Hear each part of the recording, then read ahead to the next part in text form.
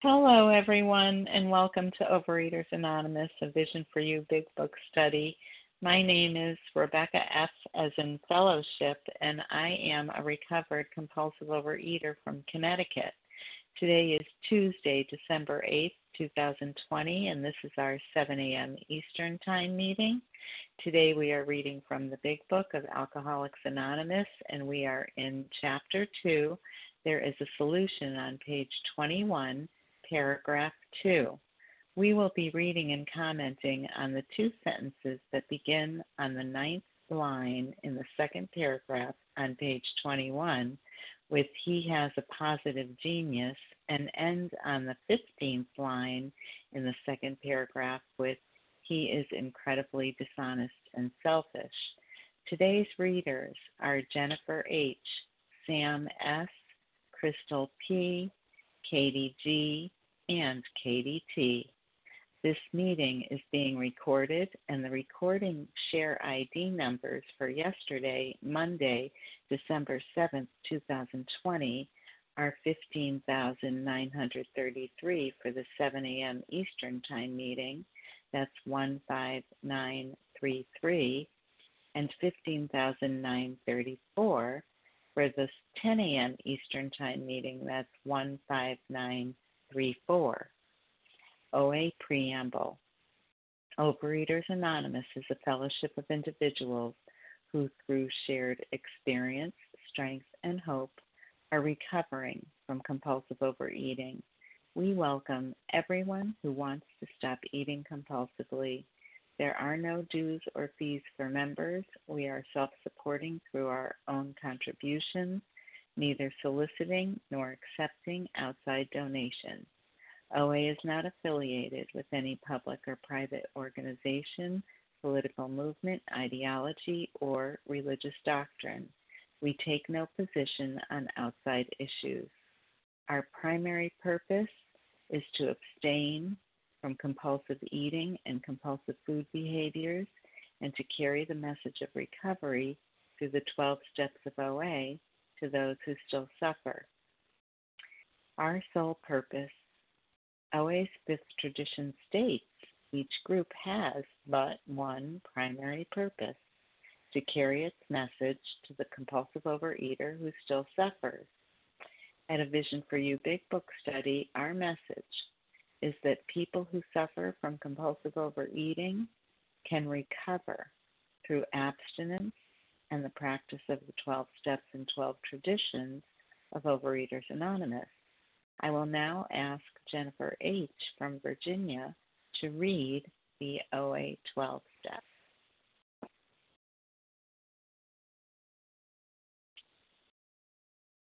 Good morning. This is Jennifer H. in Virginia. Here are the steps we took, which are suggested as a program of recovery. 1. We admitted we were powerless over food and that our lives had become unmanageable. 2. Came to believe that a power greater than ourselves could restore us to sanity. 3. Made a decision to turn our will and our lives over to the care of God as we understood Him. 4. Made a searching and fearless moral inventory of ourselves. 5. Admitted to God, to ourselves, and to another human being the exact nature of our wrongs. 6. We're entirely ready to have God remove all these defects of character. 7. Humbly asked Him to remove our shortcomings. 8. Made a list of all persons we had harmed and became willing to make amends to them all. 9. Made direct amends wherever possible. Made direct amends to such people wherever possible, except when to do so would injure them or others. 10. Continued to take personal inventory, and when we were wrong, promptly admitted it. 11. Sought through prayer and meditation to improve our conscious contact with God as we understood Him, praying only for knowledge of His will for us and the power to carry that out. And 12. Having had a spiritual awakening as the result of these steps, we tried to carry this message to compulsive overeaters and to practice these principles in all of our affairs. Thank you. I'll pass. Thank you, Jennifer H. from Virginia. I will now ask Sam S. from Rhode Island to read the OA 12 tradition. Good morning. Thanks, Rebecca, for leading. The 12 traditions. 1. Our common welfare should come first. Personal recovery depends upon OA unity. 2. For our group purpose, there is but one ultimate authority, a loving God, as he may express himself in our group conscience. Our leaders are but trusted servants. They do not govern. 3. The only requirement for OA membership is a desire to stop eating compulsively. 4. Each group should be autonomous, except in matters affecting other groups or OA as a whole. 5. Each group has but one primary purpose, to carry its message to the compulsive overeater who still suffers. 6. An OA group ought never endorse, finance, or lend the OA name to any related facility or outside enterprise, lest problems of money, property, and prestige divert us from our primary purpose. 7. Every OA group ought to be fully self-supporting, declining outside contributions. 8. Overeaters Anonymous should remain forever non-professional, but our service centers may employ special workers. 9. OA as such ought never be organized, but we may create service boards or committees directly responsible to those they serve. 10. Overeaters Anonymous has no opinion on outside issues, hence the OA name ought never be drawn into public controversy. 11. Our public relations policy is based on attraction rather than promotion. We need always maintain personal anonymity at the level of press, radio, film, television, and other public media of communication. And 12. Anonymity is the spiritual foundation of all these traditions, ever reminding us to place principles before personalities. Thank you. Pat. Thank you, Samus from Rhode Island. How our meeting works. Our meeting focuses on the directions for recovery described in the Big Book of Alcoholics Anonymous. We read a paragraph or two from the literature. Today it's just 2 sentences, actually. Then stop and share on what was read. Anyone can share, but we ask that you keep your sharing to the topic and literature we are discussing, and that you keep your share to approximately 3 minutes. Singleness of purpose reminds us to identify as compulsive overeaters only. Our abstinence requirement for moderators is 1 year, and for readers is 6 months. There is no abstinence requirement for sharing on topic. This meeting does request that your sharing be directly linked to what was read. We are sharing what the directions in the Big Book mean to us. To share, press star 1 to unmute. Once you are done sharing, let us know by saying pass, then press star 1 to mute your phone. In order to have a quiet meeting, everyone's phone except the speaker's should be muted. Today, we resume our study of the Big Book, and we are in Chapter 2, There is a Solution, on page 21. We are reading and commenting on the 2 sentences that begin on the 9th line in the 2nd paragraph on page 21 with he has a positive genius, and end on the 15th line in the 2nd paragraph with he is incredibly dishonest and selfish. I will now ask Crystal P. from Toronto, Canada, to go ahead and read that for us. He has a positive genius for getting tight at exactly the wrong moment, particularly when some important decision must be made or engagement kept. He's often perfectly sensible and well-balanced concerning everything except liquor, but in that respect, he's incredibly dishonest and selfish. Good morning. This is Crystal P., compulsive overeater in Toronto, Canada. When I read these lines, it reminded me of my cousin's wedding when I was in the disease. I was her maid of honor, and my cousin was getting married in India, and it meant so much to her for me to come, for me to fly there from Canada and be there as her maid of honor. And I spent thousands of dollars traveling to India. And the night before the wedding, I went on a binge. I starved the whole time, thinking somehow it would make me look better in the dress. That would kind of help in some way. And then the night before, I couldn't take it anymore, and I binged. And the next day, I was so sick, I couldn't even show up to her wedding. In the middle of her wedding ceremony, I had to walk out. And for the rest of the entire wedding, I was sick, and I was, sad and just completely out of it. somebody had to leave the wedding to take me home and stay with me. That's how sick I was. I had completely disappointed her, and I blamed her for it, saying, I got sick and you didn't stand by me, like you didn't, support me through it. And I stopped talking to her from there. That's how my disease works. I get, I do this right at the perfectly wrong time. And I was thinking, what was the dishonesty and selfishness behind all that? And the dishonesty the night before the wedding was, this time my body will react differently. That the last time this happened, it really wasn't that bad. I'm sure if I do this, like, it won't affect anyone really. Who gets affected by me binging tonight? The other dishonesty is that what I do today won't affect what happens tomorrow. I can just keep it in the day. Or the last one is that, even if it does go wrong, I'll just wing it. I'll just make it work somehow, And the selfishness was, I want to eat like people who don't have an allergy. I want my body to react like them. I want to be able to binge and have no consequences to my body or mind or to other people. I feel like everyone should just understand and support me because they can see how important this binging is to me. And that everyone should just understand that my intention to show up is enough. I don't actually have to show up. And what's really crazy is that, yes, in other parts of my life, I seemed so sensible and seemed so well balanced, like I can show up to work, I can come up with complex strategies, I can execute them, and I can win awards for those. And that's really dangerous because it sort of seeps into my head that somehow I'm a normal person, that it's really not all that bad.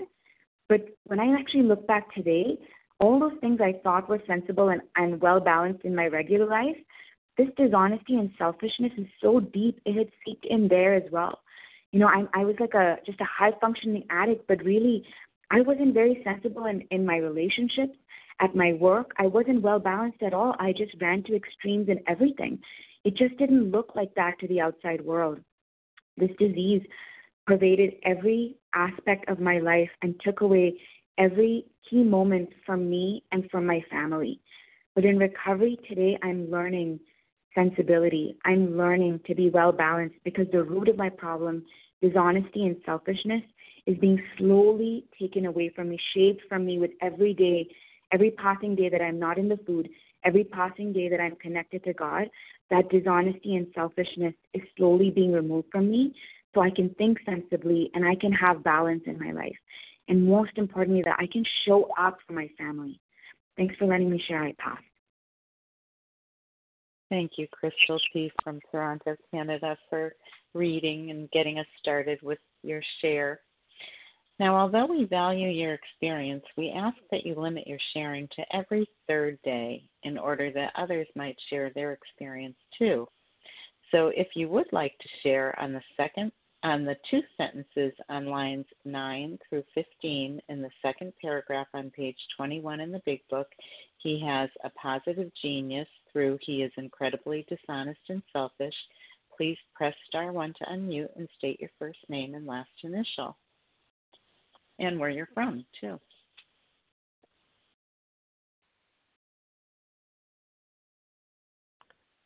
Barbara E. Barbara E. Nancy Andrew E. Oh, I didn't Christina hear J. either one. Washington. Wait a minute.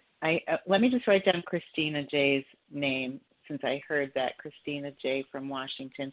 But I think two people spoke before Christina. So could we try again? Nancy L. Nancy L. Sandra B. Is it Sandra B? Yes. Sandra B. Larry G. California. Someone G in California. Larry. Larry. Got it. Donna G. Donna. Claire E., UK. Claire E. in the UK. Okay, let me tell you who I have, and if I didn't get where you're from, I ask you to let us know if you're willing when you speak. Barbara E., Nancy L., Sandra B., Christina J. from Washington, Larry G. from California, Donna G., and Claire, I didn't get your initial, from the UK. Now, did I miss anyone who did speak up? Okay. Barbara E. then. Go right ahead.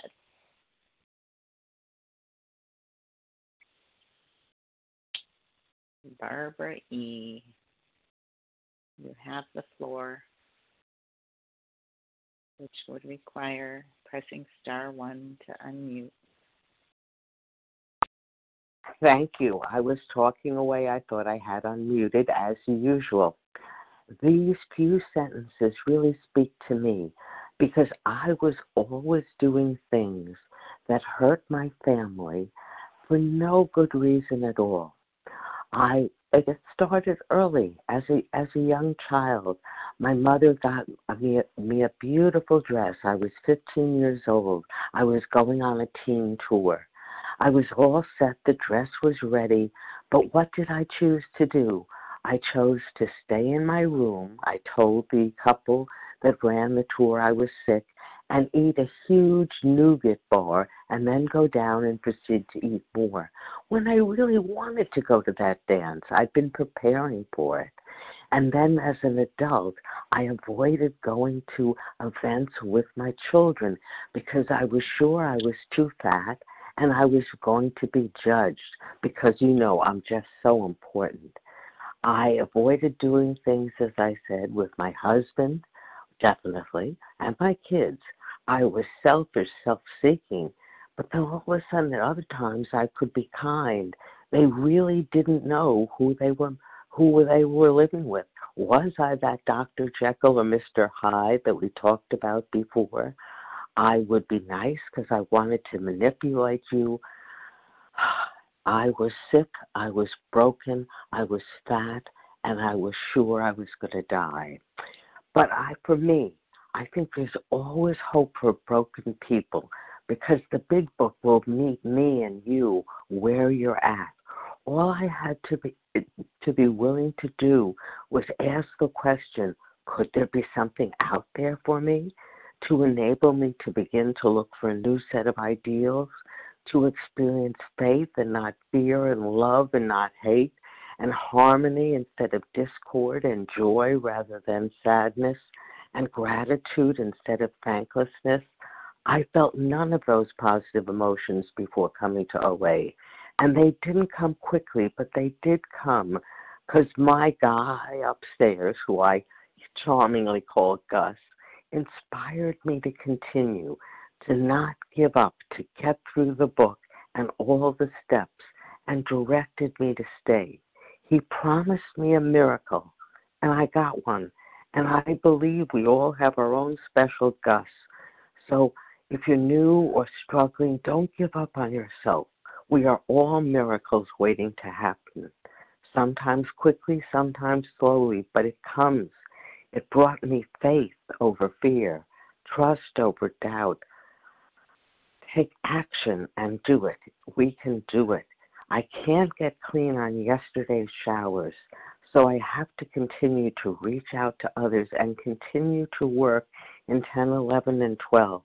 And I finally found my purpose in this world. It's to do service, thank you, and just say, thy will be done, not mine. But first I had to learn to live and love and do the steps.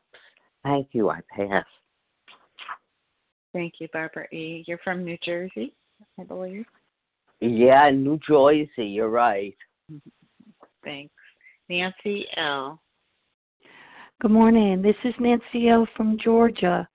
I appreciate this reading so much, and I guess the sharing has reminded me of a very difficult time in my life, which should have been a very happy time in my life. But I had been in the program for several years, 2 or 3 years, but I was in relapse when all of this happened. But my disease really messed up a very special time. I allowed it to literally destroy the joy that I should have experienced that day.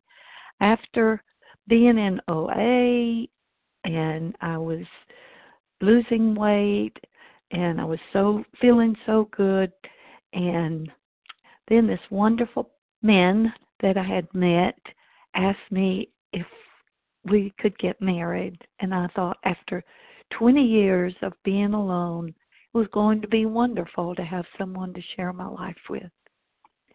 So I went out and bought myself a very lovely dress. And to my delight, I was able to get in it. And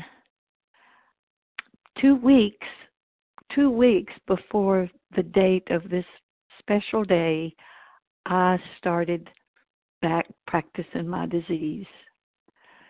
I binged every day for 2 weeks. Needless to say, came the day that I was looking forward to. I could not get in that beautiful dress. So I called my maid of honor in tears and said, I can't get in this dress. Please, can you come and help me?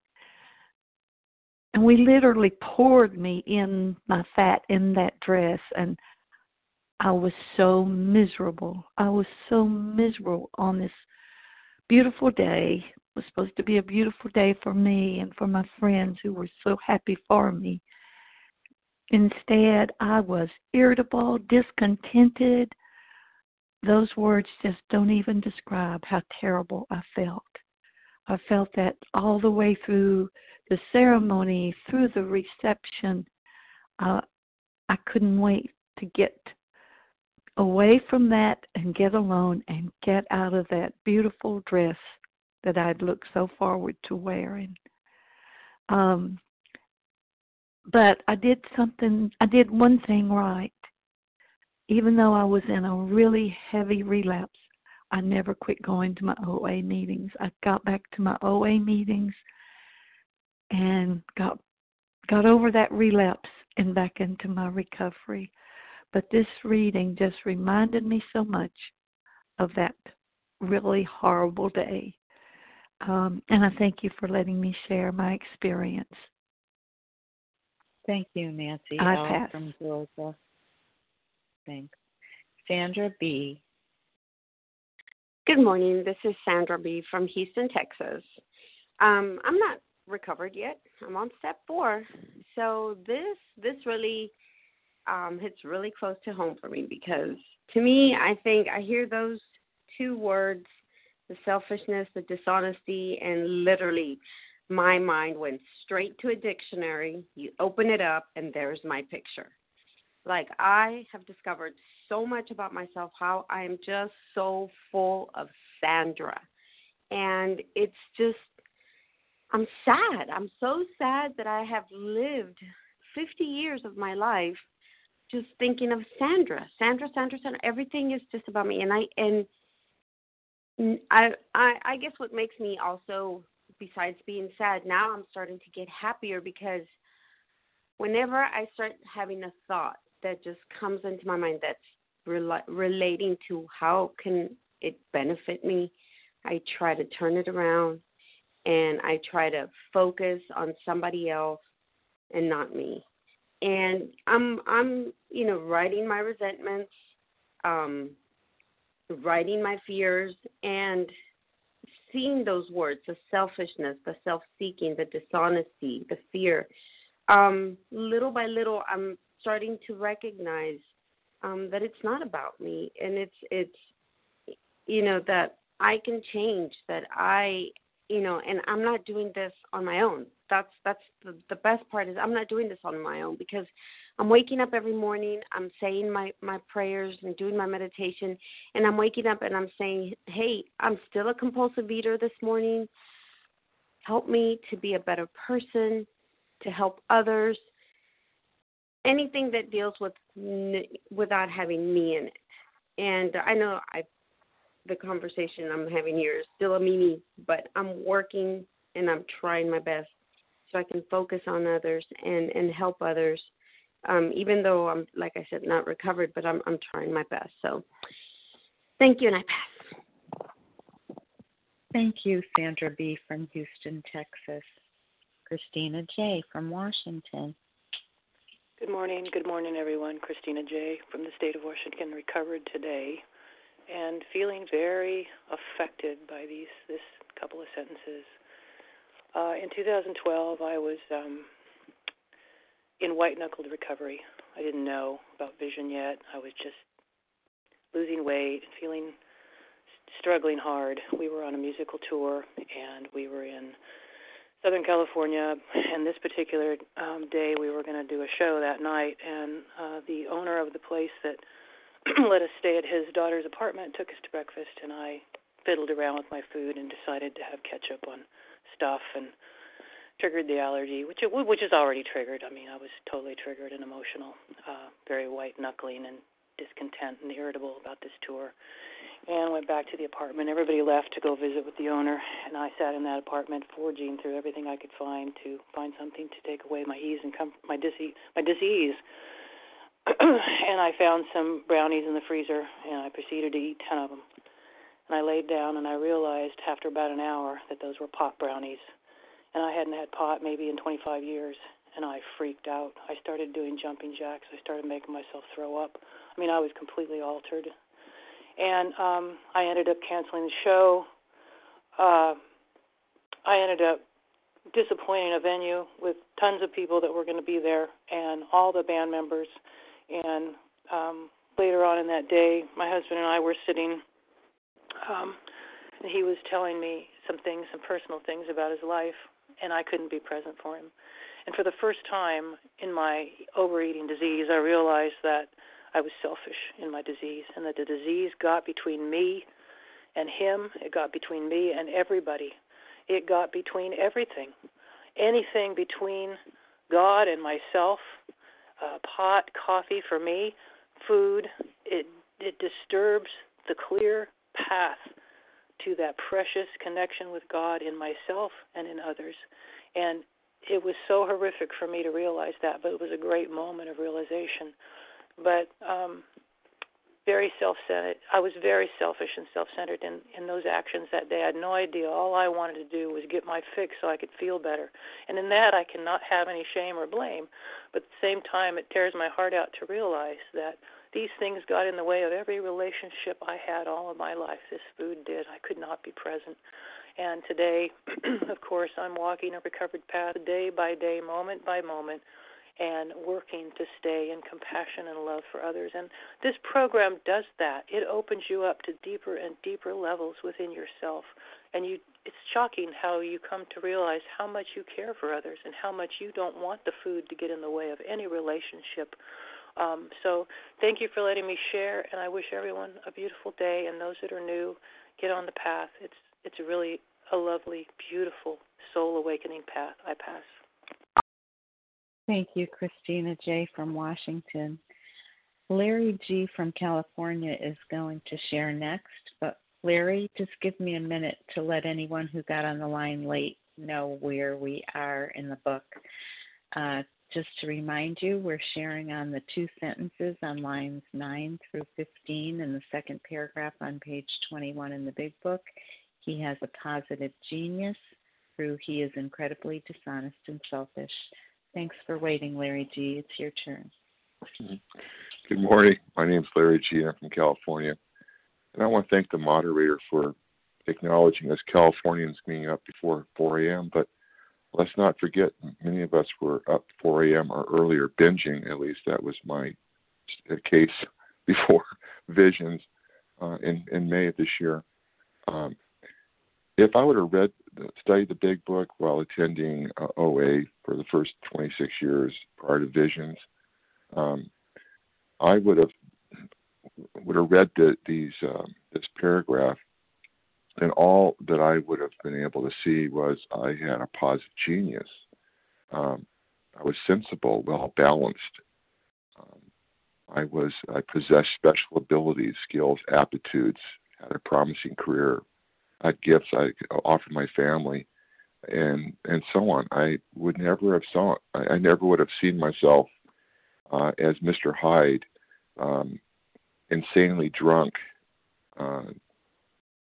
antisocial. I would have never read that. One of my worst days of the week was on Sundays while attending the church at NFL Sunday. I made sure I had all my binge foods. I would conservatively eat 40,000 calories, become intoxicated with food, antisocial, disconnected, unable to stop. But I thought of myself as a moderate drinker. The next morning with a frothy emotional appeal, I would start attending OA meetings, starting to detox and present myself as abstinent. If I could have that kind of binge and stop, then I was not an alcoholic. I was a moderate drinker. And thank God for the hitting rock bottom in May this year. I hit rock bottom emotionally, spiritually, and physically when I came into Visions on May 17th. I didn't want to live, and I was working on 39 years of sobriety, and I did not want to live. And working with my sponsor, my Vision sponsor, I'm so grateful that she was so willing to poke holes into my grandiosity and defiance and arrogance, because I was a sick man. I had a warped mind. I could not see the truth from the false. And I'm here to tell you today that I am a different person today. Last Sunday, I did not attend the church at Bentonville Sunday. I spent that time with my wife. Food was third or fourth on the list. I was awake. I was alive. I was productive. And food was third or fourth on the list. I just so grateful for that surrender. I'm so grateful that God has brought me to Visions and working the steps through the AA Big Book. Thank you for your service. I pass. Thank you, Larry G. from California. Donna G. Hi, this is Donna G., compulsive overeater, recovered by God's grace here in Pennsylvania.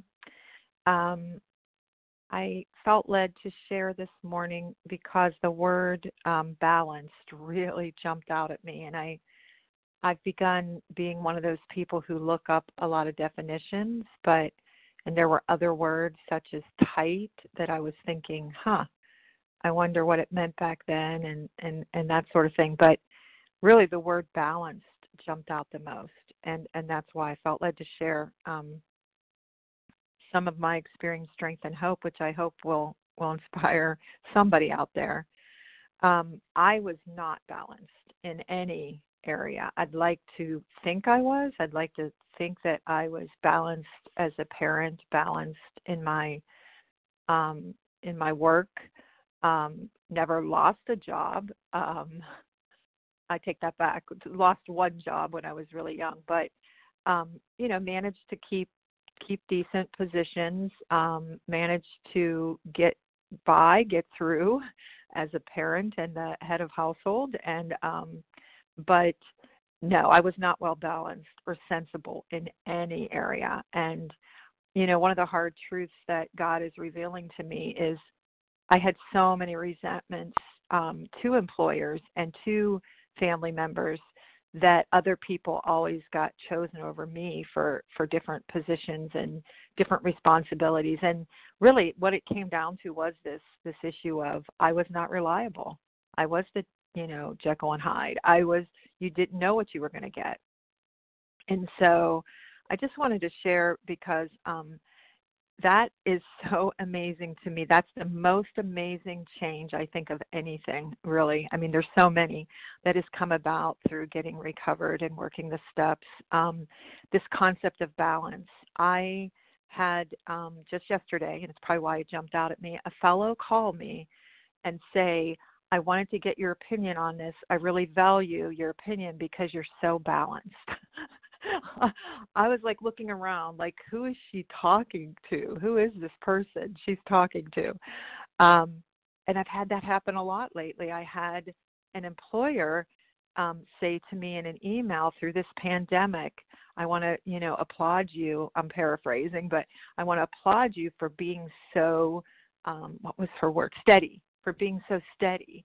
I'm like, who is this person? Well, who's she talking about, right? And then my mother, the last time I saw her, said, I don't worry about you at all. You're paraphrasing again, something about my thinking being really, on par or steady or, something like that. And I'm like, who is this person they're talking about? But that's really all God. So I'm just calling because I mean, I'm just, I'm sorry, sharing because I wanted to share that this can happen. I mean, to someone like me who literally, this is very hard for me to share, but and very embarrassing to share, but I literally was not able to be dependable enough to show up the day my dad died.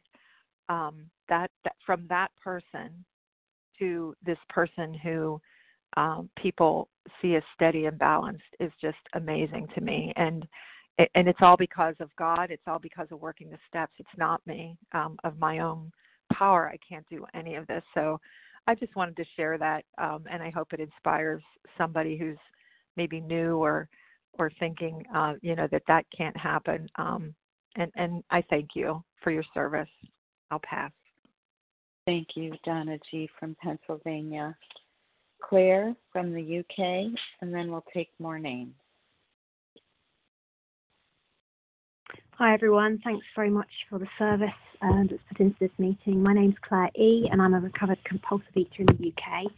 I was struggling to think of the times that I got tight at exactly the wrong moment. And I know that the big book's referring to sort of getting drunk at that point, but actually, you know what I really identify with is probably getting tight, getting irritable, restless, discontent, really related to what was shared yesterday about this, the Jekyll and Hyde, but the Hyde characters being more when I wasn't eating. I was just a nightmare. I was absolute, really difficult to live with when I wanted to eat, but I couldn't for some reason. And I usually was probably able to white knuckle it for some important decision or engagement, but I suspect I was extremely irritable, restless, and discontent. And just when people really needed me to be functional and when they actually had expectations of me, I just wasn't a nice person to be around at all, because what I wanted to do was isolate and be able to eat my food. And going on to sort of the perfectly sensible and well-balanced, that makes me laugh actually, because I would probably have described myself as exactly that, sensible and well-balanced, except in every little area of my life, except in that little bit about food. And I might have admitted that in that respect I'm dishonest and selfish. But actually, on retrospect, I mean, yes, for sure, I was incredibly dishonest and selfish. And actually, I got out the character defect sheet when I was looking at this at the beginning of the meeting, and that sort of too concerned about me, my needs, my wants, wanting to look good, image management, all of this stuff, the selfishness, the ruthless selfishness that I just would not engage with any activity that someone else wanted to do if I couldn't get my food. If I wanted to eat, there was nothing that was going to stand in the way of me getting that. And I've got rid of people in the house. I've manipulated people to go out. I've sat there with glazed eyes reading my children's stories, mentally taking the inventory of the fridge to try and work out what I'm going to eat as soon as I can get rid of these children and go to bed. And that's a terrible thing to say, but that's how selfish my illness made me. And then the dishonesty, I heard it shared that the first victim of this illness is dishonesty, and the dishonesty to other people. My mum once described me. She said she didn't know whether what came out of my mouth was a lie or the truth. I was such a compulsive liar. I lied when it would have been easier just to have been honest about stuff. And then just the lies I used to tell myself, the dishonesty with myself is just a little bit of this. I can still be selfish and dishonest around my food. I can still be too concerned with what goes on my plate. I can still be very perfectionistic about it. I can still be very, for sure. There's definitely selfishness and dishonesty that can go on there. We're just going back to that perfectly sensible and well-balanced. On retrospect, I wasn't really perfectly sensible and well-balanced about anything in my life. That's something I'm not capable of doing without my contact with a higher power and without working the program. But the great news is that if I do work my program and maintain my abstinence, I can be perfectly sensible, well-balanced and unselfish around. But I can't do that without help, and I can't do that without good connection with the power greater than me. And I will pass on that. Thank you so much for hearing me. Thank you, Claire E. from the UK. Well, if you haven't shared on A Vision for You on Friday or Monday and would like to share on the 2 sentences on lines 9 through 15 in the second paragraph on page 21 in the Big Book, he has a positive genius through he is incredibly dishonest and selfish. Please press *1 to unmute and state your first name and last initial. Linda D. W. Okay, wait 1 second. I have Linda D. and who W? Kathleen. Kathleen W. Was there another person? Say that again. All I have is Linda D. And, oh, I'm sorry. Try it one more time. Okay. Phil, short for Philomena M. Oh, Phil. Phil M. Thank you. Maybe room for two more? One or two more?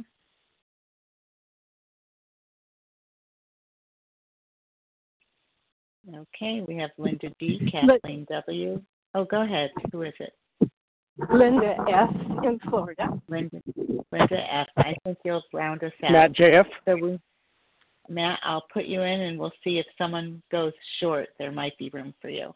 So Linda D., Kathleen W., Phil M., Linda F., and possibly Matt JF. Go ahead, Linda D. Hi, everybody. It's Linda D. from Connecticut, and I am recovered by God's grace. How wonderful to be with all of you. I laughed. It's not something I was able to do the first time I did a fourth step, but I laughed at the part where it said a perfectly sensible. Wait a minute, where is it? Perfectly sensible and well balanced. That would be high functioning. No, that was not me. In an odd way, I was very blessed because I was shattered and I was like 22 years old and I was shot and I knew it. And I never heard of OA until Grace hit my life. I didn't know that. I just happened to see something on TV. And that was a long time ago, and it's taken me a very long time to be where I am today. And I've been carried here from the inside by my soul, by God. Now, that's a very spiritual thing to say, which I had no idea was true. All I did was wander in, broken, and I did my first fourth step, and I took it like a witch hunt. And that isn't the way it's meant, but the shame and the fear, and I had to feel all those feelings and go through everything and sit with a sponsor, and she was wonderful. She took notes and didn't throw up, didn't react, just told me patterns and gave me the outline of, how you break that down and handle that with the steps. And so I had something to work with, and I've been working with it for almost 40 years. It's a real long time, and I'm so grateful to be here and say that I don't have to self-destruct with food or in any way today, any way at all, and I'm very happy to be me, unless I'm really annoyed with me, and then I have a way to turn to God and feel so much better. And to go through something like a pandemic, it's a pretty big deal. To me, it's terrifying, and I look well balanced. I might not feel really good about it, but I can do it, and I can manage.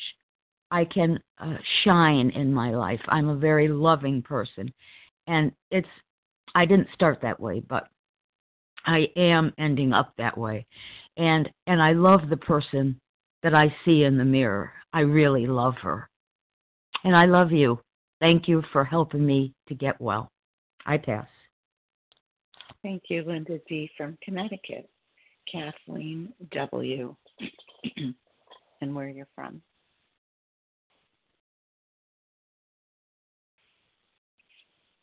Kathleen W. Good morning. This is Kathleen W. from Illinois. I thought I was unmuted. Good morning, and thank you all for your sharing. This is an interesting paragraph for me. I did not get to that place in my disease, in OA, in my compulsive eating disease, where I was not showing up for engagements or, getting tight at exactly the wrong moment. I did not have that experience. However, I did have this experience that nor did I have the experience that I was often perfectly sensible and well balanced concerning everything except liquor, even though I had been sober from liquor for many, many years.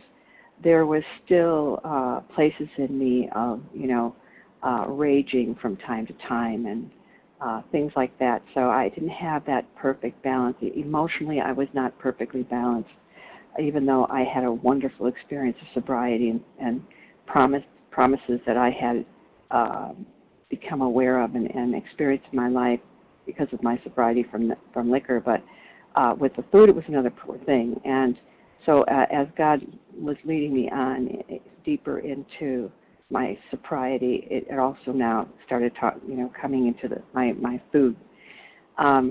So I did not experience obesity. I was a high bottom drunk as far as the food was concerned.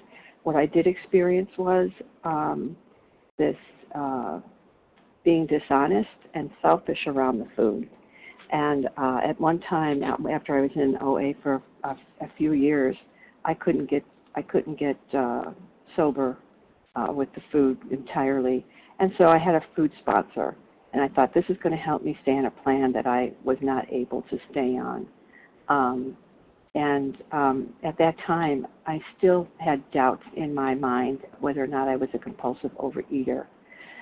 And I thought maybe, I was going to be able to get on this plan. The sponsor was going to help me stay on this plan. I was still, trying to manage my image because what I had problems with is I had problems not only staying on that plan, I had problems being honest about the food. And one thing I did know at that time is that addicts are liars. And I noticed that I had this, because of, I was supposed to follow this plan, and I was supposed to call it in, and I was supposed to tell the truth to my sponsor. This is one thing that he asked me to do, just be honest and call it in. And I thought, oh, that's not a problem, I can do that. Well, guess what? I could not hardly be honest. I had a struggle to be honest about the food. I wanted to sugarcoat it or say that I ate less than what I did. And what really that whole thing did me, what good it did me, is to find out that how dishonest I was about the food, and really come to the knowledge that I have a problem with this compulsive overeating. And that's all I wanted to share. Thank you so much. God bless. Bye now. Pass. Thank you, Kathleen W. from Illinois. Phil M. Thank you so much for your service and for hearing me. Can you hear me now, yeah? Yes, Phil. Go right ahead. Thank you so much. I'm Phil, gratefully recovered compulsive overeater from Northern Ireland, and delighted to be on here with everyone. As some others have shared, it wasn't a matter of, getting tight at exactly the wrong moment. There were lots and lots of moments stretching into years. I used to work for a really nice food hall, which I enjoyed. And when I was abstinent earlier on in 2012, about a year and a half, I was able to see my customers genuinely take an interest in them, talk to them and care about them. However, when I was in the food, that was quite different. All I could see was the food coming through and planning which ones of these treats would I be buying later after work. And I used to be amazed at people not actually purchasing any sweet stuff, when they came into the shop. There was one particular time that comes to mind that was a bit of a nightmare. I went up to the staff canteen. There was no one there. And so I was able to indulge in having 3 trifles. And there was a voice inside, which I guess I'm pretty sure was my higher power telling me not to do this. It's very loud, but I just put it away because this is what I had wanted. I'd wanted the place to myself. I ate the trifles down, keeping myself late for a mindfulness class of all things. So then I was probably in a rush and probably quite dangerously across town, parked in the wrong place, ended up rushing in a dark night and tripped over a traffic hump, cut my forehead, was bleeding a lot, and broke my wrist. and it set in a train of events, which was very distressing to our family. It took months and months to get over that. So now, thankfully, I'm beginning to listen to my higher power a bit better. The voice is quieter. And even when it doesn't make sense to me, I try to obey it.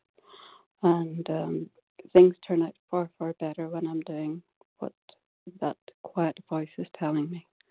Now, for the past couple of nights, I've been having food dreams. I don't have food dreams so much, not since I came into vision.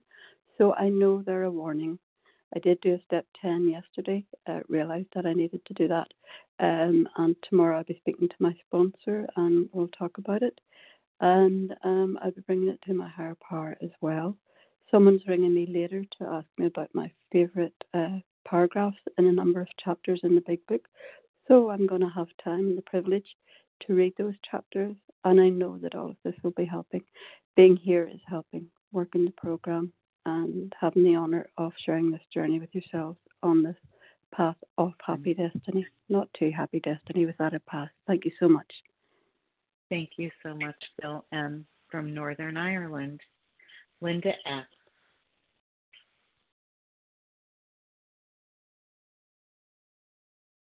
Linda F. Star 1 to unmute Linda F. Hi there. Sorry, it took me a minute to get unmuted. This is Linda in Florida. I wanted to express gratitude today.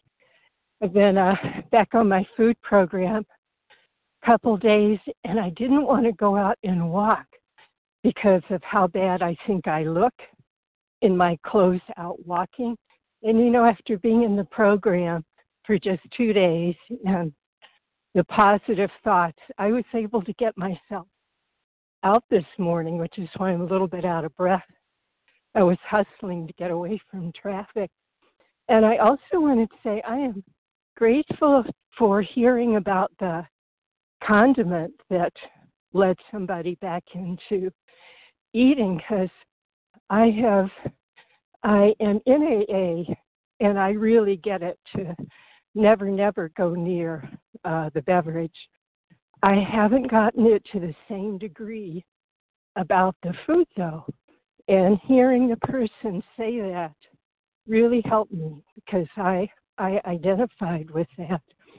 Also, I listened, the food thoughts were really nipping at my mind yesterday and bothering me. So I took my computer up to bed at 6 p.m. and watched a movie, woke up at midnight and listened to the podcast on the 10 steps from Sunday. And that was so good. I talked about it with my sponsor this morning. And we decided, we both, despite having been in other programs forever, you know, that's where we both are. That's our, you know, growing edge, so to speak. So thanks, everybody, and I'll pass with that. Thanks, Linda F. You know, Matt JF, we do have 2 to 3 minutes for you, so take it away, Matt F. Thank you so much, and thank you for your service. Reading these 2 sentences today, just a couple of days after someone asked me whether the people in my life recognize a difference before and after recovery. And I told them about my daughter, who's 20, and she's living with me now for the first time, full-time, for the first time in 5, I guess, almost 6 years now, since her mom and I began splitting up. And I asked her at one point, maybe a couple months ago, it's been about 4 months now, I asked her whether she saw a difference. She knows about my program, and she's not super psyched about it because she's a bullheaded atheist in the way that only a 20-year-old can be a bullheaded anything. And so step 3 really drives her around the bend. And she said, "You're just much calmer and happier now." And I remember at the time thinking, like, yeah, that feels right. So cut to yesterday when I'm like, I don't know, reading something on my phone. It's nothing important. And she has a concern, something that she's mentioned that she wants us to work together to take care of. It's like a subscription thing. It's not a big thing. And she said, "Oh, Dad." And I like snarled at her. What? Like, how dare you impinge upon my moment of leaning against the island in the kitchen and reading an article on my phone that someone shared on the Facebook? And she was really taken aback. And I don't blame her at all. And so I realized in doing my inventory, and I apologized in the moment, but like not super sincerely, I didn't even know what had happened. So yesterday I sat down with her and apologized and made amends to her for that. And the thing that I've realized lately is that for me, being recovered is not about those moments don't show up. It's not about feelings I don't enjoy don't show up. It doesn't matter how good a wall or strong a door I build, they still do. It's about what I do when they happen and how I respond after. And it was only in realizing that I could let go of that illusory goal of like, I'm going to never have bad feelings. That's not the point. The point is to do a 10-step when I have bad feelings, to make amends when I harm someone. And I can't believe that's my life today. And that's quite, I really identified a lot with this paragraph because I recognize so much of the way I used to be in it and the contrast with the way that my life is today, not the way that I am, but the way that my life is. Because that doesn't come from me. That comes from getting alignment with my higher power. So if you're wondering when those things are going to stop showing up, maybe you'll be like me and they won't. It's just about getting better at how you deal with them. And I pass. Thank you, Matt JF. I believe, are you from Kentucky? I am. Good memory, Eastern time. Mm-hmm. And I think Linda F. is from Florida, and I forgot to say that. So that is all the time we have for sharing in this first hour today. This is Linda. I just wanted to say it's S like in Sam or silly. Thank you. Thank you, it doesn't Linda. come across on the phone. You bet. I know. I have the same problem with my last initial, which is F as in fellowship. Okay, Linda S as in Serene from Florida was shared before Matt JF. Well, thank you everyone for your participation in this meeting and for the opportunity to be of service. The share ID number for this meeting, Tuesday, December 8th, 2020, 7 a.m. Eastern Time, is 15,942. That's 15942. Please join us for a second unrecorded hour of study immediately following closing. We will now close with the reading from the Big Book on page 164, followed by the Serenity Prayer. Will Katie G. from Boston, Massachusetts, please read A Vision for You? Our book is meant to be suggestive only to the end of the page. Hey, Rebecca. Good morning, everyone. Katie G., recovered in Boston. Our book is meant to be suggestive only. We realize we know only a little. God will constantly disclose more to you and to us. Ask Him in your morning meditation what you can do each day for the man who is still sick. The answers will come if your own house is in order. But obviously, you cannot transmit something you haven't got. See to it that your relationship with Him is right, and great events will come to pass for you and countless others. This is the great fact for us. Abandon yourself to God as you understand God. Admit your faults to Him and to your fellows. Clear away the wreckage of your past. Give freely of what you find and join us. We shall be with you in the fellowship of the Spirit, and you will surely meet some of us as you trudge the road of happy destiny. May God bless you and keep you until then.